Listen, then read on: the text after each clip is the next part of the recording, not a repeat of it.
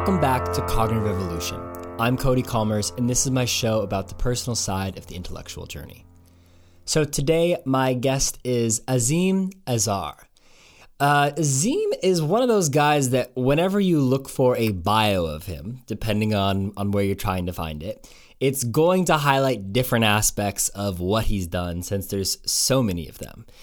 The one that I'm currently looking at says he's a serial entrepreneur and investor. Definitely true. Definitely worked in journalism for a long time. He was one of the key people in developing the Guardian's website when they first opened that up. But it seems that he's probably best known for his newsletter called The Exponential View, which is read by 200,000 people from around the world every week. And he also has a podcast of the same name and style, which is also highly touted, highly followed.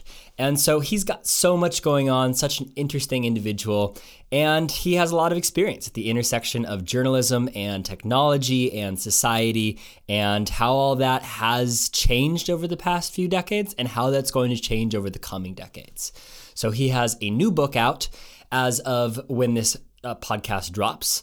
It is called, depending on where you live, The Exponential Age in the US or Exponential in the UK and elsewhere. I read it. It's fantastic. There's so much in there that's interesting. And in this podcast, we get into basically, highlighting some of the things that I found especially compelling in that book, as well as Azeem's story, which is fascinating because it's this sort of global experience of different societies at different stages of development and the intersection of those different places with technology. So you'll hear a bunch about that from Zambia to the UK to early computing to all this sort of stuff. So it was fun to talk to him. And if you want to connect with Azeem, definitely go check out his book. You can also check out his newsletter, which you can find by Googling, Exponential newsletter or Azeem. And then if you want to connect with me, you can also go check out my newsletter. That's at codycalmers.substack.com. And that is, besides this podcast, the best place to follow my work and my writing. So, without any further ado, here is Azeem Azhar. So the first thing I normally like to ask people is, where did you grow up? Well, I grew up in a number of different places, and I was born in Zambia back in the early 70s. But until I was 21 or 22, I don't think I spent more than 7.5 or 8 years in any one place. So the first 8 years of my life were in Zambia. The next 4 years of my life were in a town called Southend, which is in Essex. It's 100 kilometers or 50, 60 miles east of London. And then as a teenager, while my parents stayed in Southend, I went to a boarding school in Kent for 5 years. And then I went to university in Oxford for 4 years. And from the age of about 12, 13, I really wasn't home that often. So I don't feel like, I was deeply grounded in Southend. And that's why I say, like, until I was 21, 22 and moved to London, I'd really had these very distinct experiences in different places, which shaped me in different ways. What was the reason for your family moving around? What were your parents up to that there was all that motion? Well, that took them to Zambia, which is, this landlocked country in sub-Saharan Africa in 1972. It's fascinating. My dad and mom both grew up in what is now Pakistan. My mom was born in the Indian side of British India, my dad on the Pakistani side of British India. And my dad actually was really into economic development from a sort of agrarian perspective and did his graduate studies in Oxford at a place called St. Catherine's Society, which is now St. Catherine's College. And he always had that interest in economic development from a kind of rural perspective and agricultural perspective. And when he got married to my mother, they lived in the UK because he had essentially naturalized when he was a student as a British citizen. And they kind of got a little bit of wanderlust in the late 60s when they had two kids, my elder sisters, and a job came up with an organization called the ODA. It's now part of the British Foreign, Commonwealth and Development Office.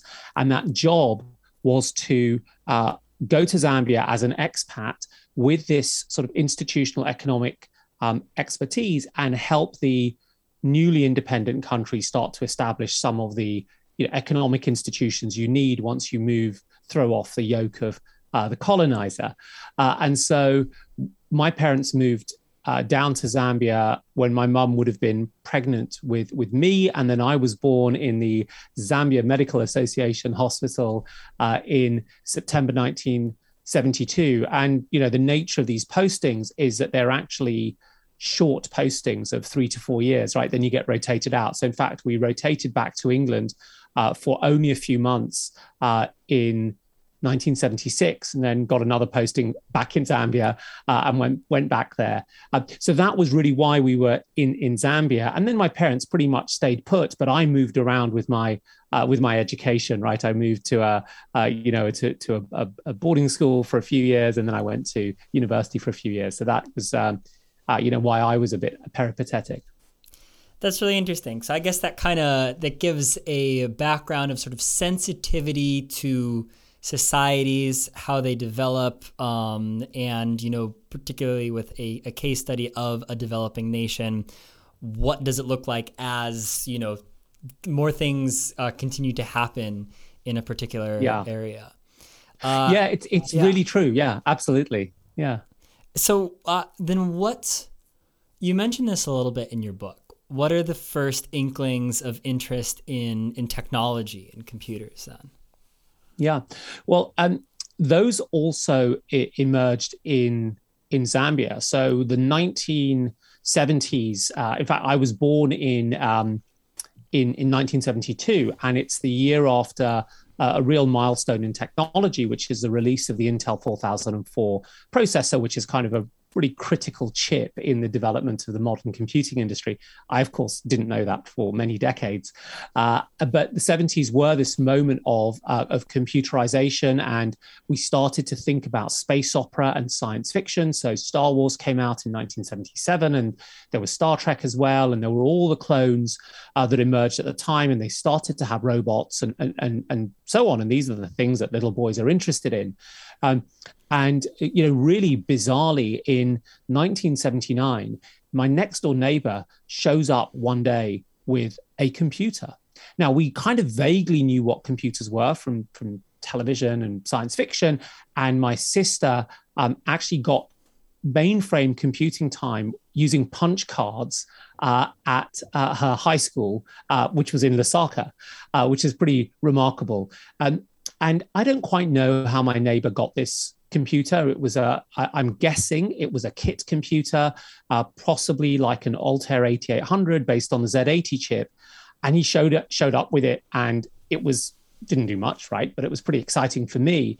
And at the time, games consoles were emerging. So there was the Atari, which was a sort of flagship one, and then there was copy clones like the Binatone, and we managed to get our hands on a Binatone, which allowed me to play kind of Pong and paddle tennis starting in sort of 1979. And that moment to me is where we started to really, I had a kind of physical experience of what computers were, and I'm still baffled as to how these computers in the days before the global supply chain managed to get to Zambia.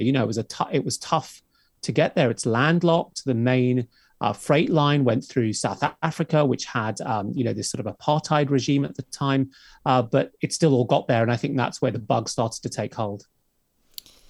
Yeah. So you have this really nice, I guess you could call it kind of a motivation or a comparison in your preface to your book, which is to C.P. Snow's Two Cultures, a Cold War book saying, okay, you've got the scientists and the literary intellectuals, and we're starting to see these big divides between them. And one thing you sort of frame your book as is like, okay, well, today the two cultures, the one that, as Snow put it, has the future in their bones is the technologists.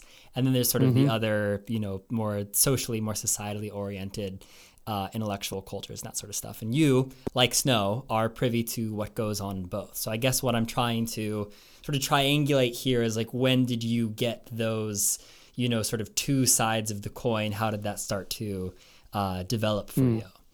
Well, it's a really great question.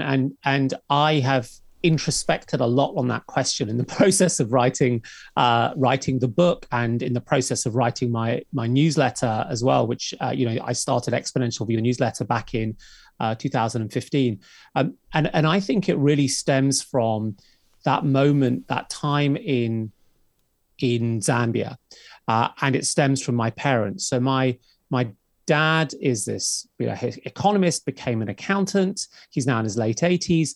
My mum, also studied economics, but she had a copy of Bertrand Russell's History of Western Philosophy, which I started to pick up at the age of 7 and continued to for a decade, and didn't understand loads in it.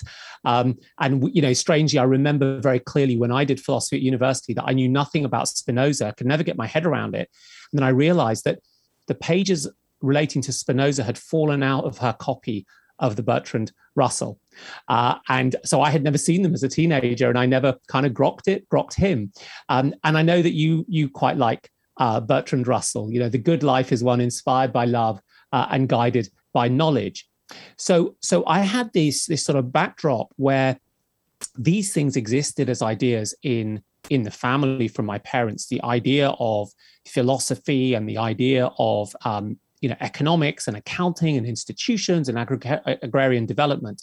I don't want to pretend this is what we talked about, but it is the backdrop that one sort of hears and sees and picks up. And in the late 70s in Zambia, there were very, very few books. So I had to make do with my sister's high school textbooks and kind of flicking through things. And even when we got to the UK, it takes time to pick up books, and there's no TV and there's no YouTube. So you end up, building this interest. And in parallel, of course, we had discovered computers as a sort of society. And one of the first things that we did when we got to the UK was that my mum bought a computer, the ZX81, which I still have. And we then had computers around, and I was, because of the ages of my sisters who were going off to university and so on, I was the one who had more access and more time and more inclination. And by the time I think we got to 1984, we as a family had bought 3 computers. My parents had an Apple II at work, and we had got a ZX81, and we had got a replacement computer. So I think that those two ideas pick up at very, very much an early age, and they infused me and my thinking. And I went to a school which encouraged people to use computers and had access to some.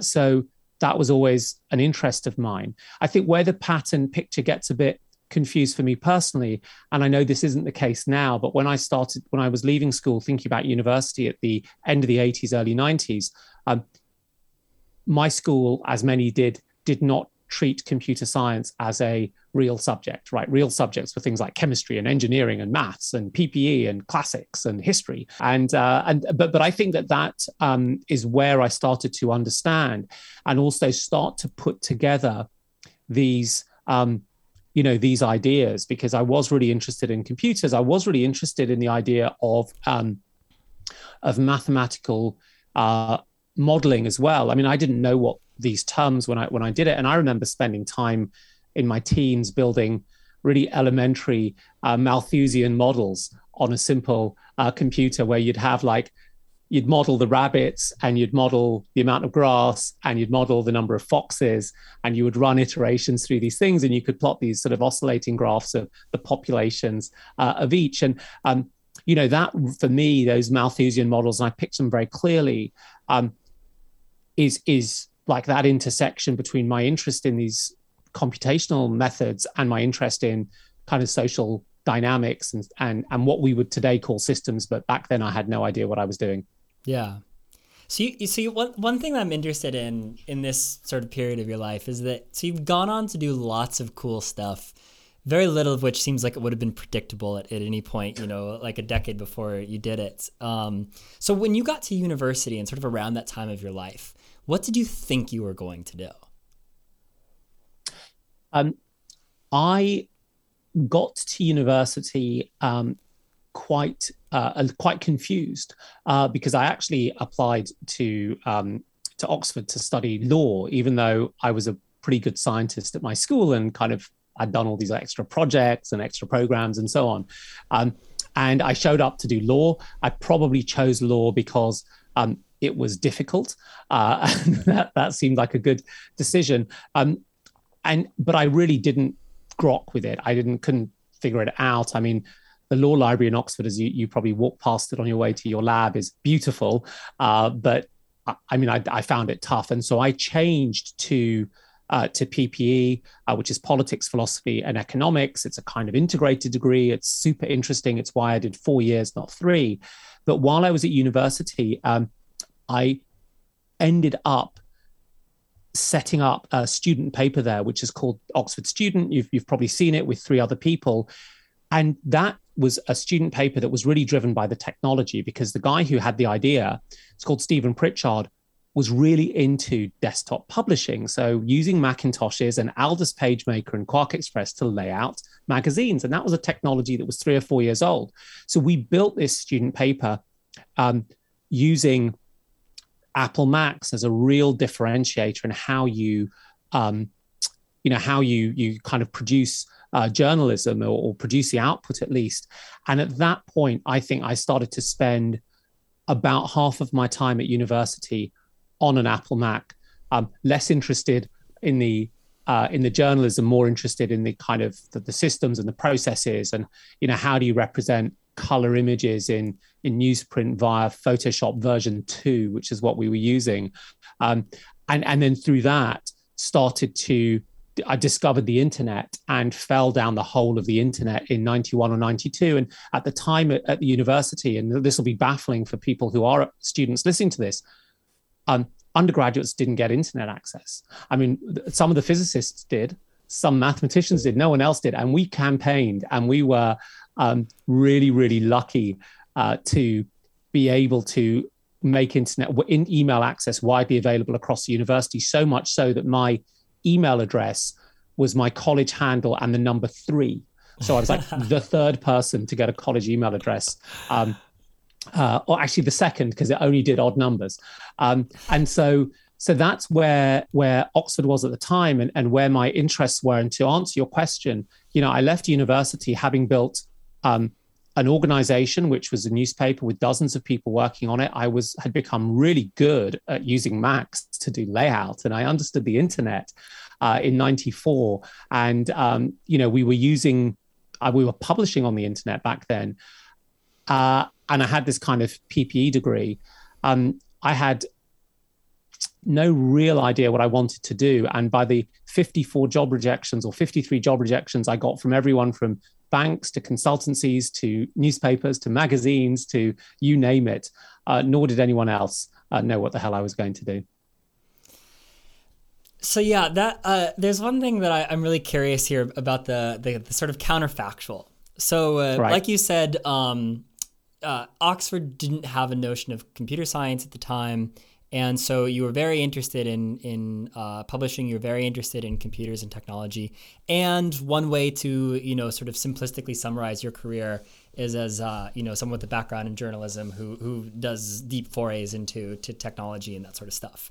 But if your parents had moved to Silicon Valley, if they'd moved to Palo Alto instead of the UK, you would have been a technologist, a computer programmer who forays into journalism. So I guess I'm wondering if you were starting out today where, the balance has kind of shifted, where it feels like it's harder to get a career in journalism, and the impetus is to get a career in technology, with your understanding of the part of the exponential age that we're in and the dynamics of the landscape and that sort of stuff, as well as knowing what you do about, all this stuff in your own interests, would you do the sort of reverse today where you are, a technologist who does writing and journalism rather than vice versa?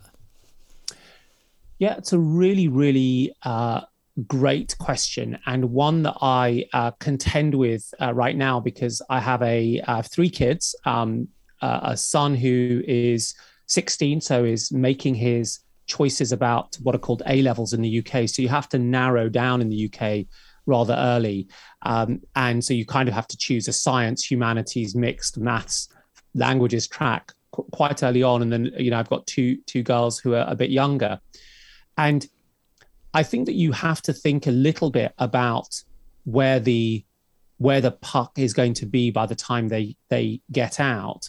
But you also have to really think closely about their personalities and their passions, because you can't force someone whose personality works in one way and whose passion lies somewhere else to go off and become a biochemical engineer, however big the bioeconomy is going to be. So it happens in the case of my son. He is interested in those types of things. He reads a lot. He can write as well, but he's much more drawn to those types of sciences. And the question then, where I can sort of help him, is to say, well, where should you end up landing given your interests, given where the world is going? And I think in his case, it was clear that it was more science and engineering. In his case, it was also clear that he doesn't really like the kind of medical side of things. And then I started to say, well, look, the bioeconomy is going to be really important. Why don't you learn about it and see if you're interested in it? And so that's where he started to, in a way, make his own decision. But he was not forced into that. And frankly, if he had decided he wanted to do sort of physics and engineering pathways, he would have gone off and done that. But you can see it in his personality, and you can see it by taking them, as it were, to the water hole and see if they drink. So I think as a young person, hopefully the people around you who are your parents and your mentors are sensitive to your personality and your passions, but they also need to keep an eye on where the world is going. And as part of that, also, there is this importance of kind of cognitive flexibility, because we can also be really, really wrong. I mean, I have some certainties, right? And so one of my certainties is becoming a plastics engineer is probably a very, very short career path. And so, don't do that. But beyond that, I think you have to be a little bit open-minded. Would I have... What I think I actually missed at university, though, was not so much the computer science. I mean, Oxford had a computer science course. My high school just didn't kind of encourage us to do it. It is more that we didn't have the entrepreneurial framework. We didn't have the language for it. And so I was setting things up and writing business plans. And, I took things to investors back in June 1994, straight after my final exams. What was missing for me there, which I think universities are much better at, is the idea that students might take this high quality education they get and fashion it through the lens of a business to have their impact on the world. And I think that is a major, major shift in the way that universities now start to see themselves. Yeah, I like that a lot. I like your model of sensitivity to opportunities, but not, of course, determined by opportunities and that sort of stuff. But the reason for that, Cody, by the way, is advantage and privilege, right? So my kids don't need to get an unimpeachable qualification like a legal degree or a medical degree, which will pay them an income regardless of technology transitions or societal failure, right? No one ever runs out of doctors. And so, I can imagine that there are many people, especially sort of real first generation immigrants, of which I'm not really, for whom those choices are much more driven by downside risk and economic necessity. So I think we kind of need to position me and locate me in terms of socioeconomic advantage and say, you know, that's all good and well, Mister, but you know, there's no downside, right, for you in this world right now. And I think that's true for many people when we have these conversations. I mean, sometimes the rubber hits the road and difficult decisions may need to be taken, and your passions and your purpose are not as important as, you know, food on the table or security. I love that you bring that up, and I do want to keep that as a part of our conversation as we transition to talking about the content of what you've written about in your book, because, you know, an implication of the exponential age and that sort of stuff is, you know, inequality in various ways. And yes, you know, I'd certainly be interested to talk more about what you think that is of necessity, of like that's just how you know, a kind of consequence of the exponential gap and that sort of thing. But I do want to get to that content by way of asking you about your newsletter, which you mentioned, Exponential View, which you started in 2015. It has, you know, neighborhood of 200,000 subscribers. Did you think it was going to get this big when you started it? What did you when you started it, you know, 6 years ago now? What do you think that was happening there? Like, yeah. Well, I didn't know what I was doing at all. So I had just sold a startup, and I had been working in the acquirer, and you know, it's really difficult once you're doing that handover for 9 months or a year. And when you run a startup, you focus on one thing and one thing only, which is, you know, your responsibility to the company and the people working in it and to the investors. And so I came out, and the world had moved on, and I really needed to look more broadly. I love the newsletter format. I launched my first internet newsletters in 1996 for The Economist, and I've returned to them a number of times. And so I just was encouraged by a friend of mine called Laurent, who had done this himself, to start to put a newsletter together. And I sent it to a few friends, and it struck a chord. And it struck a chord, I think, because I was writing about technology, not in a, you know, rah, look at the Boston Dynamics robot do backflips kind of way, or rah, look at this enormous venture funding and aren't these people amazing? Nor was I writing it in an entirely dystopian Terminator style way. I mean, I found my voice, and of course, as many writers and analysts do, but I tried to balance those views. And I've been an investor, and I've raised venture capital and sold companies and failed and so on. And I've also been on the regulatory side, and I've been an analyst as well. So I tried to bring those together, and it struck a chord, and I don't quite know why. I rely on other people to tell me. And over time, just practicing 337 issues, you establish I hope at this point, approaching some kind of skill in what you do. And I just had no real idea that it could get here and in a sense start to dominate my thinking and be the thing that I am in the way that it has become. Yeah. So since you are a longtime devotee of the newsletter format, and also familiar with traditional journalism formats, but also pushing the technological boundaries of what traditional journalism is, for example, when you started the Guardian website and that sort of stuff. My question is, what do you think of the sort of Substack model of newsletters that's sort of emerging today, and what do you have any thought?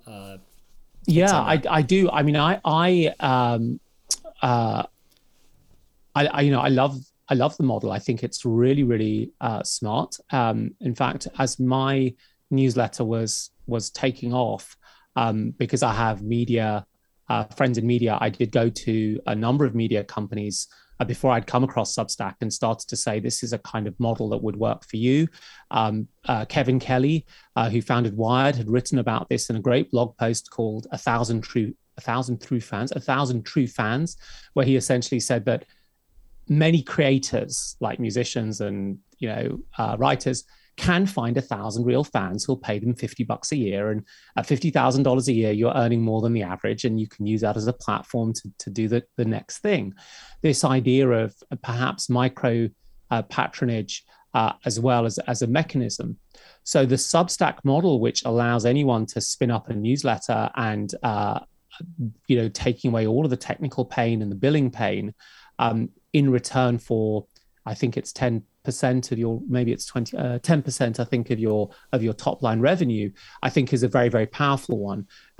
There are some issues that that emerge from that. I mean, one is that, of course, there's a power law, just to sort of help people understand that, right? We mostly live in a world, especially if you only do high school maths, where you think about the bell curve, the Gaussian distribution, which is that if, effectively it follows that bell curve, and there's a lot of people are in the middle, and then there are these small extreme edges of very short people and very tall people, and we think of the world as exhibiting that bell curve because we're taught it. In reality, out of many natural processes, and many processes in our economies follow what's known as a power law, which it means that there's a very tall head where there's a head of superstars, and everything else is kind of irrelevant. It's kind of like there's Google and who else? There's Amazon and who else? And power laws exist throughout nature, as it turns out. We just didn't know to look at them. And so the problem that you have on something like Substack is actually you end up with a power law. So you have people like me and people who are bigger than me, or when I was on Substack, there are people making millions of dollars a year there, but that isn't the top quartile, right? That's the top 1 in 100,000 or 1 in a million, and many people are eking a living, and so on, or not even eking. And that means that there are issues actually around the kind of voices that get heard and who has the capability to be heard. Again, I think part of the reason I have been, got this reasonable newsletter is not because the content is, and the way I analyze it is so much better than everyone else. I mean, I think it's pretty good. Is it Lionel Messi good? I don't think so. I think what made a difference was my timing. I mean, I started this before Substack existed. It was the fact that I've been in the industry so long that I know people who are well regarded, and they shared it. I mean, I had Mark Andreessen, who created the first web browser back in 1994, said something like, I like this, with a retweet, and 2,000 people signed up. And that happened reasonably consistently. So that was a structural advantage I brought in to climb that power law. On top of that, for a decade, I've studied power laws within networks and on the internet in particular, and I built a company on top of them. So I knew about the dynamics of power laws, and I knew about the processes that underpin them. So entering this, I knew absolutely there was going to be a power law to emerge. And this is not Glengarry Glen Ross, right? When first prize is the Cadillac, second prize is a steak knives, and third prize is you're fired. This is like first prize is an urn made out of gold filled with diamonds, and second prize is you starve. I mean, that's what a power law is. So the problem in this very tough competitive market is, yes, everyone gets a voice, but virtually no one will make enough to feed the body that powers the vocal cords that makes the noise out of the voice. So in a way, this is a microcosm, a kind of, exemplar of what the exponential age looks like. So can you bring that back to, maybe just give us the core of what the book is about and what you've argued and sort of in your own words on that. Yes. Can I interrupt our discussion with a small commercial presentation and tell people what the book is called? Yes, please. I will give an intro at the beginning of the thing, fine. And everything. And I also don't know, because I think there's a difference in. I got sent the UK version, which is different than the US version, so I don't know what I should appropriately call your book. So it makes most sense to most people. But yes, please. I mean, any philosophers out there there's a good question of identity. What is the book called? So in the US and Canada, the book is called The Exponential Age. And in the rest of the world, the book is called Exponential. And essentially the two editions are Very, very close, as you might imagine. Spellings and a few other A couple things more are slightly U's different. in the UK version. There are a few more U's. Yeah, that's right, and fewer Z's. Yeah. In fact, there are no Z's in the UK version. There are only Z's. Yeah. So, so the argument in the book is that technology is advancing at an accelerating pace, and that human institutions only adapt at this slower incremental pace. And the result is this exponential gap that emerges between the new technologies and our ability to keep up. And I go into more depth about what I mean by the accelerating pace and why now is particularly different and distinctly so. And I go into more depth about the institutional adaptation question. But the implications of this are that this exponential gap can explain some of the really critical issues of the time. It really underpins many of these seemingly unrelated changes across politics and business, from polarization to cyber threats, from the growth of platform monopolies to the turn against globalization. And then what I try to do is explain why in the exponential age, we need to identify new values, new design principles that allow us to have solutions to narrow the exponential gap. So it's a really cool book, and there's a lot of stuff in there. I want to there's one reason why I really love the project that you've done here. Okay. And I want to kind of give a little bit of context to this. That just like reading what you've written kind of made me think about what I read recently from John Green's The Anthropocene Reviewed, and it kind of, to me, was a really humbling way to think about the joy of living in the exponential age and what that means. And so he's talking about the sort of temporal scope of the human species and everything. If you'll allow me to quote, he writes, Earth is around 4.5 billion years old, timescale I simply cannot get my head around. Instead, let's imagine Earth's history as a calendar year, with the formation of Earth beginning January 1 and today being December 31 at 11:59 p.m. The first life on Earth emerges around February 25th. Photosynthetic organisms first appear in late March. Multicellular life doesn't appear until August or September. First dinosaurs about 230 million years ago, or December 13th on our calendar. Homo sapiens aren't part of the story until December 31st at 11:48 p.m. And one of the things that you do, sort of touch on in your book is that, one way to construe the exponential age is in the context of our human system, and in a sense, our biological system, our societal system, and that sort of stuff. And in a way, it kind of makes me feel like, when you take it on that cosmic time scale, there was lots of little, we go from single cell to multi-cell. That was most of the time scale. And then there's this inflection point where you start to get this insane amount of increase in complexity. And, we get computers and we get globalization and interconnectedness and, more and more reliance on power laws in the different industries and market verticals that we exist in. And that's the era of cosmic history in which we're existing in is, in a sense, this really, really significant and sharp inflection point in this long timescale thing. And that's the thing that you are sort of bringing to bear on, is what does this amazing era look like? And I think that's so cool, so humbling, and there's there's a beauty to that, There really is. I should say, of course, against the cosmic timescale, we're still not much, right? And we have the battle of our lives just on a planetary timescale right now, and we're going to learn a lot about what it takes to contend with that. I think one of the things about exponential curves, and if there are any mathematicians listening, is that, of course, there is no real kink in the curve, right? It's a sort of smooth function and a continuous function. The kink emerges based on the scale at which you look at it. So if you take a really long period scale, so the sort of geologist, the earth scientist scale, the kink really starts to emerge probably somewhere in your time frame between August and October, when there's enough photosynthesis going on that the photosynthetic process starts to geoengineer the Earth, right, and change the atmospheric composition, because the CO2 is being sucked in by these plants, and they're putting out lots of oxygen, and so the thing starts to look very different from an Earth scientist perspective.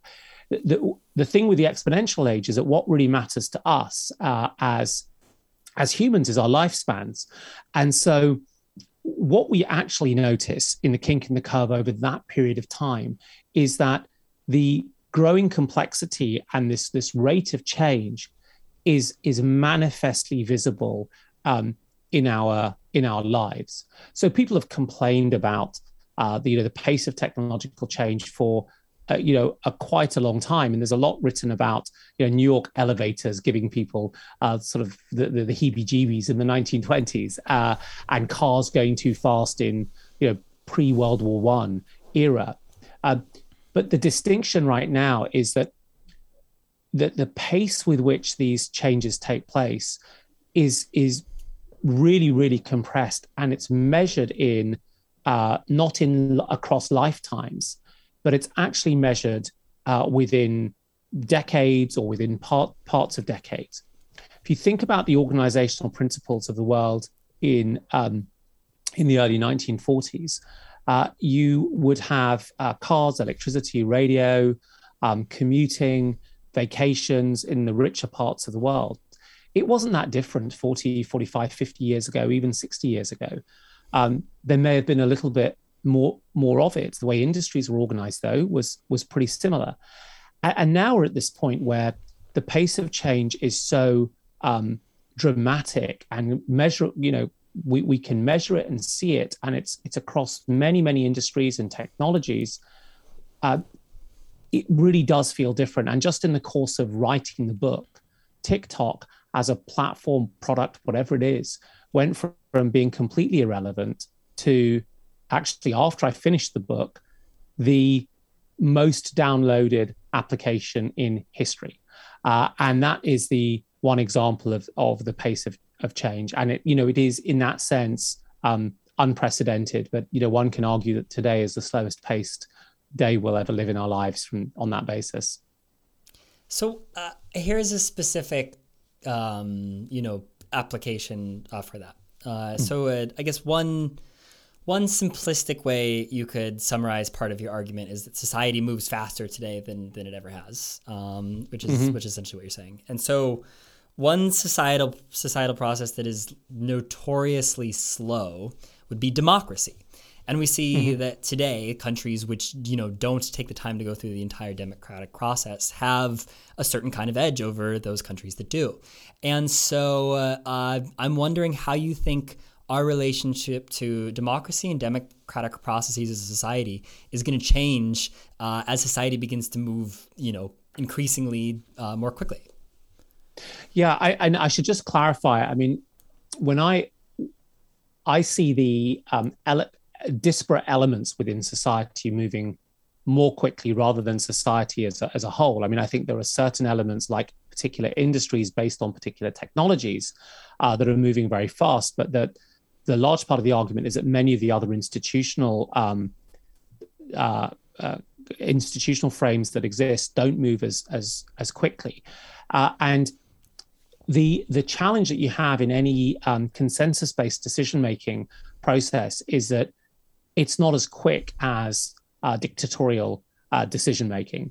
So you could argue that there are times when it's easier to make a top-down edict and say, this is where we're going, this is how we need to move, and it will happen. And I think that when people look at the balance between how China is starting to reshape its economy, and it's very, very directed, and they're talking at the very, very highest levels about strategic technologies of the future, like quantum computing and nuclear fusion and so on.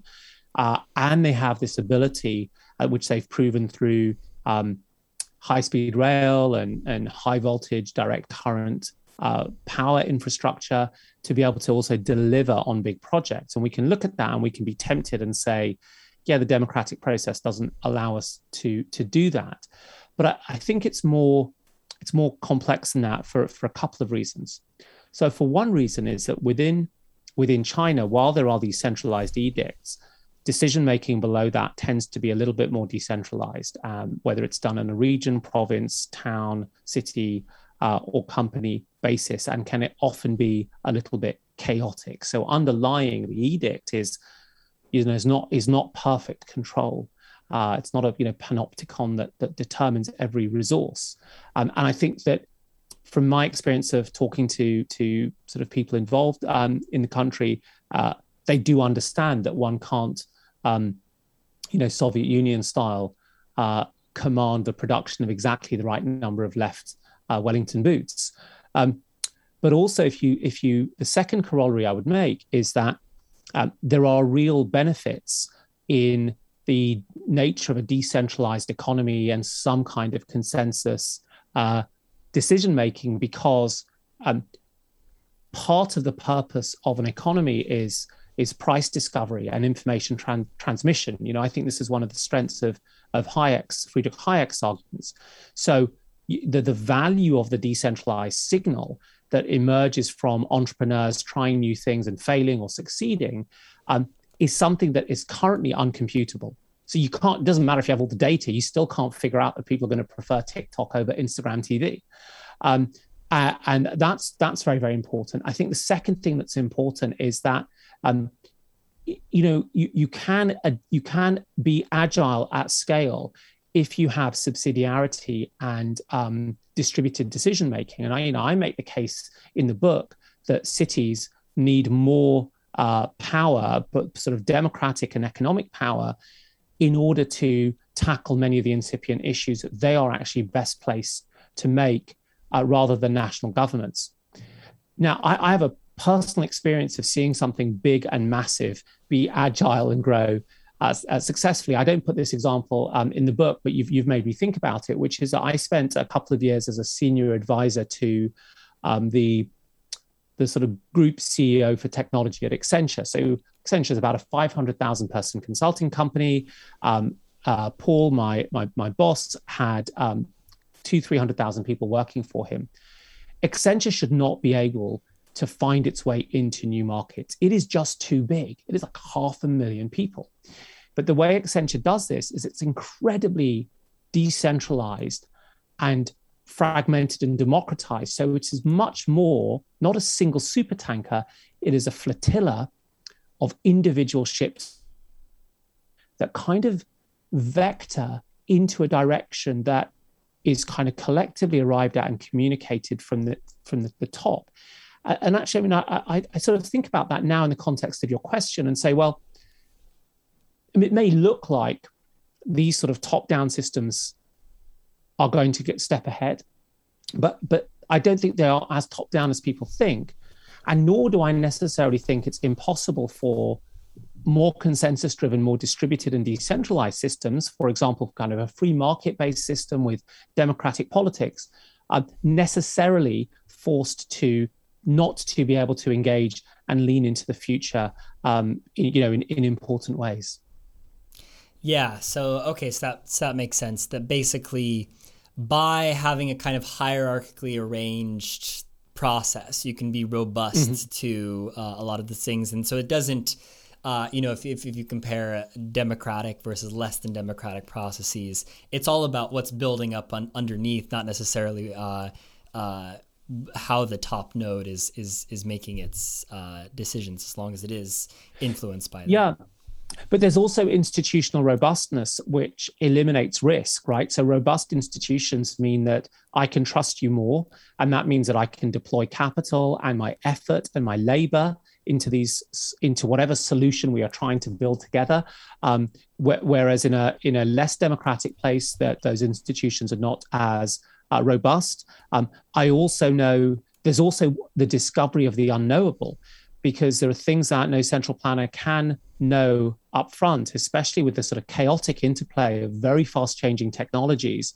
Consumers who blow left and right in their masses in different ways, and these sort of man-made threats like climate change, right? That creates a lot of the unknown for any planner. So you need an emergent process to generate potential solutions, right, for each of these threats. And so, but I do hear what you're saying, Cody, about this idea of the top down, and it does at times look like sometimes it would be easier if someone could just say no more coal power plants, right? We're not going to do it, and that is an edict backed by the force of the state. But I'm not necessarily sure that it always works out that way. So you're talking a little bit about risk, and one of the great observations that you make in the book is that the cost of conflict has dropped dramatically. So it used to be, you have to fund a war, and there's all this stuff that you have to, have for that, which is, materiel, costs a lot. But now you can fund a cyber attack. For example, a bunch of bots spreading misinformation on Twitter, which is a lot more cost effective and can have significant consequences on whoever your adversary is. So I'm curious, what in your view do we do to protect against this? What does this sort of current look like as we wade further into this kind of era of society? Yeah, I mean, it's the technologies are handing power to more disenfranchised and peripheral actors, as well as very, very powerful ones. And there are three aspects, right? There's the idea of disinformation campaigns and botnets. There's cyber attacks, and there've been a number that have been sort of unveiled since I put the book to bed.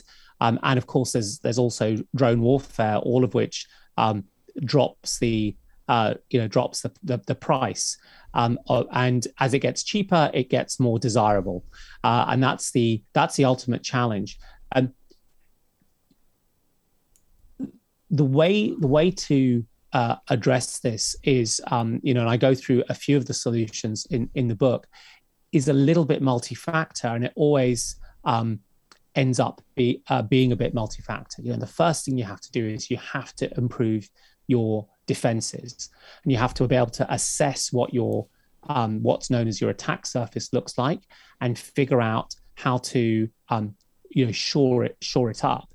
So that may be to look at things like citizens and how well informed they are, how well they understand the process of media and media manipulation. And there are some countries like Taiwan and Finland that do this better than others. There are also other cohorts, I didn't mention this in the book, that seem to do this better than others. But younger people seem to be better at tackling weird, stupid fake news than much older people.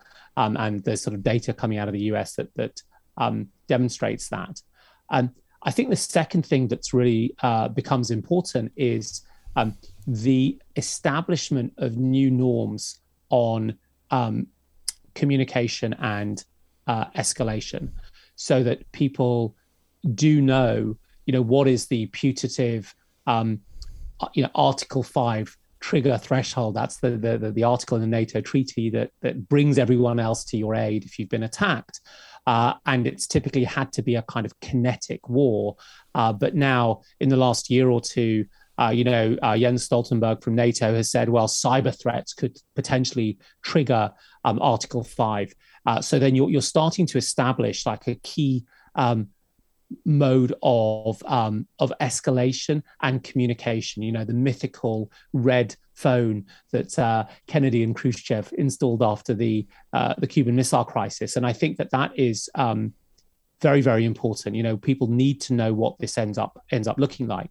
But there's also the issue of where these battles actually take place and who is party to them. So when I was, marching soldiers across your border, it's territorial sovereignty. It's very, very clear who owns that, that attack surface and who owns the soldiers. Today, the attacks happen on these third-party platforms that have, in some sense, created new publics, but they're private publics, right? The land is not the land. The land is comment threads on Facebook that at the same time as they look like they're the public space, they're not the public space. Or the attacks are coming through the Wi-Fi enabled light bulbs that are being produced without any sense of their reliability, their robustness, or their security. And so I think that there are obligations that can be put on industry to think about their role in it. And they're rather different, right? But sector to sector. But already governments and nation states rely very, very heavily on these private actors to stop these cyber threats, right? You rely on Microsoft or Google or Cloudflare to stop a botnet or a worm that is spreading across the internet. And how we formalize that and formalize their social obligations, I think is a really important question. So earlier we were talking about your educational opportunities when you were, sort of getting started in university and that sort of stuff. I'm curious, what would you like to see educational institutions doing now to prepare students who are going to go on to participate in the exponential age? What do you think our educational institutions need to be doing, maybe on top of what they already are doing? Well, I would start by saying I think that watching my son and my daughters go through the system, I think things have really largely improved since I was a student. I mean, pedagogy has got better, and as we would expect it to. There are many more iterations, and there's a whole body of knowledge around it. So we start from I think, roughly speaking, a position that is quite healthy. There are a couple of issues. So one issue is that, especially in the UK, syllabuses appear to be a little bit political. So, for example, my kids were taught things like, we need to stop using fossil fuels because we might run out. Not, we need to stop using fossil fuels because we will destroy the planet's ability to carry and bear life. They were taught about the advantages of climate change, which is that Kent, which is a kind of southeastern part of England, would be able to improve its wine industry. And so there are also desperate needs to upgrade syllabuses with the kind of framing I think that I have in the book, which I think talks about what the systems of this new world might look like. So let's assume that you can update the syllabuses. And I say in the UK, it's a little bit political about what goes in and what comes out. The other thing I think that's really important is to recognize that we have got tools that we can use to help educate people, whether it is, YouTube videos where many of us learn lots of different skills, or things like TikTok, which has got great number of educators on it. And I think if you look at our ability to change behaviors and enable people to understand more about the world, we've got the tools and the platforms that allow them to do it, maybe inside and outside of the formal academy. But it's really important, I think, that alongside, it's really important to understand that one of the things I think people have learned is the skill of metacognition, right? The ability to learn about learning, that you can rely on a 10 or 11-year-old to learn how to make a particular cupcake or how to improve a goal kick technique through these channels. But do they understand that that's what they're doing? And are they given the capabilities of critical thinking to think critically about particular questions? That's all the newfangled stuff, right? Which I think is really important.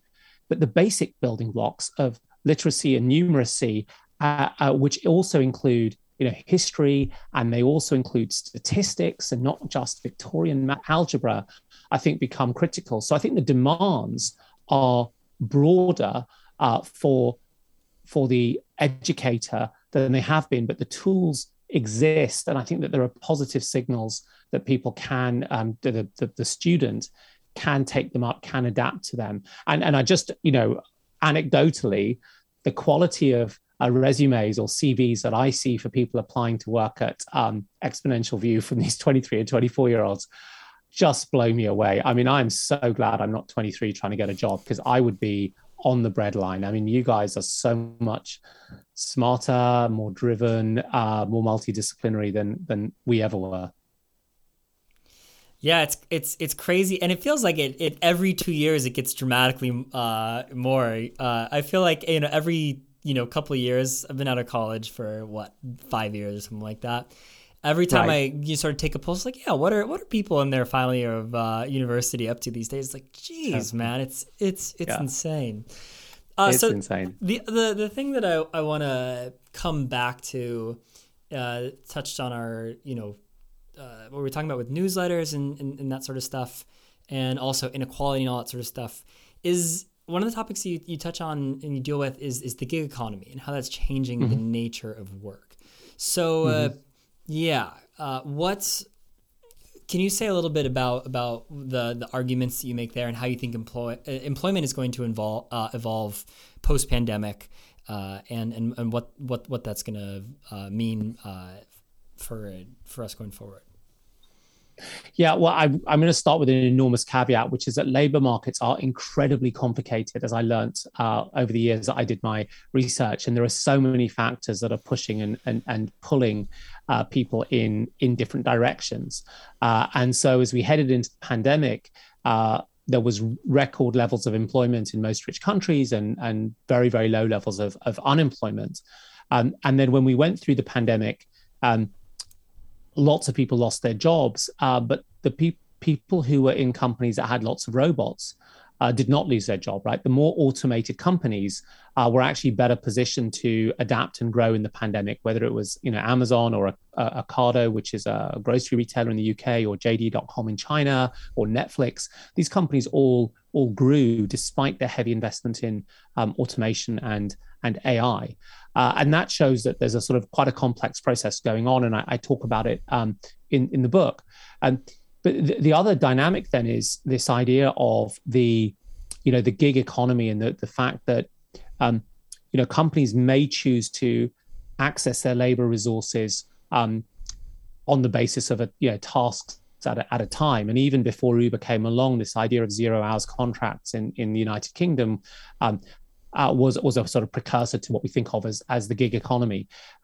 Now, one of the major dynamics there is actually about the relative bargaining power between labor and the company and the employer, and that relates to their ability to organize. It relates to the number of them, and a host of other factors like kind of policy and regulation. In Western markets, it's quite clear that gig working is going to stay and be a legitimate form of work. And so what needs to shift is the status, the legal status, the rights that the gig worker has, because traditionally they've had fewer rights than someone who's fully employed.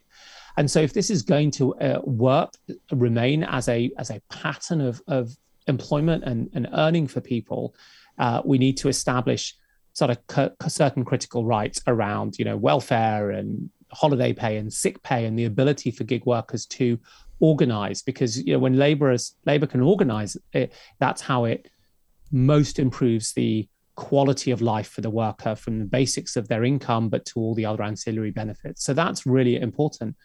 But the other thing I would say is that in other markets, right, we often forget that labor markets are complicated, and if you go to other markets where there's perhaps a more informal employment sector, think of Nigeria or India, where fewer workers are on these kind of Western style employment contracts with all the benefits.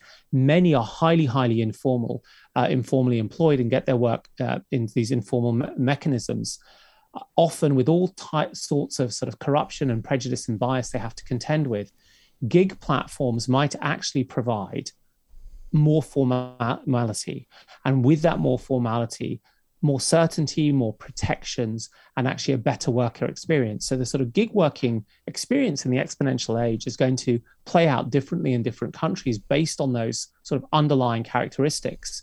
But it's clear that it's here to stay, and we have to not so much make peace with it, but take advantage of it, because it creates a new style of employment that we can make sure works for workers, as well as for the companies and the customers who use it. Love it. The book is The Exponential Age in North America, Exponential in UK and elsewhere. Azeem, thanks for taking the time to talk today. Oh, Cody, I really appreciated it. Thank you. That was my conversation with Azeem Azhar. If you want to connect further with him, definitely go check out his book, Exponential Age or Exponential, depending on where you live, and also his newsletter/podcast, also of a similar name. If you want to connect further with me, definitely subscribe to this podcast. You can also follow my writing at my Substack newsletter, codychalmers.substack.com. As always, thank you so much for listening. I really appreciate it, and I'll be back here next week with another episode of Cognitive Revolution.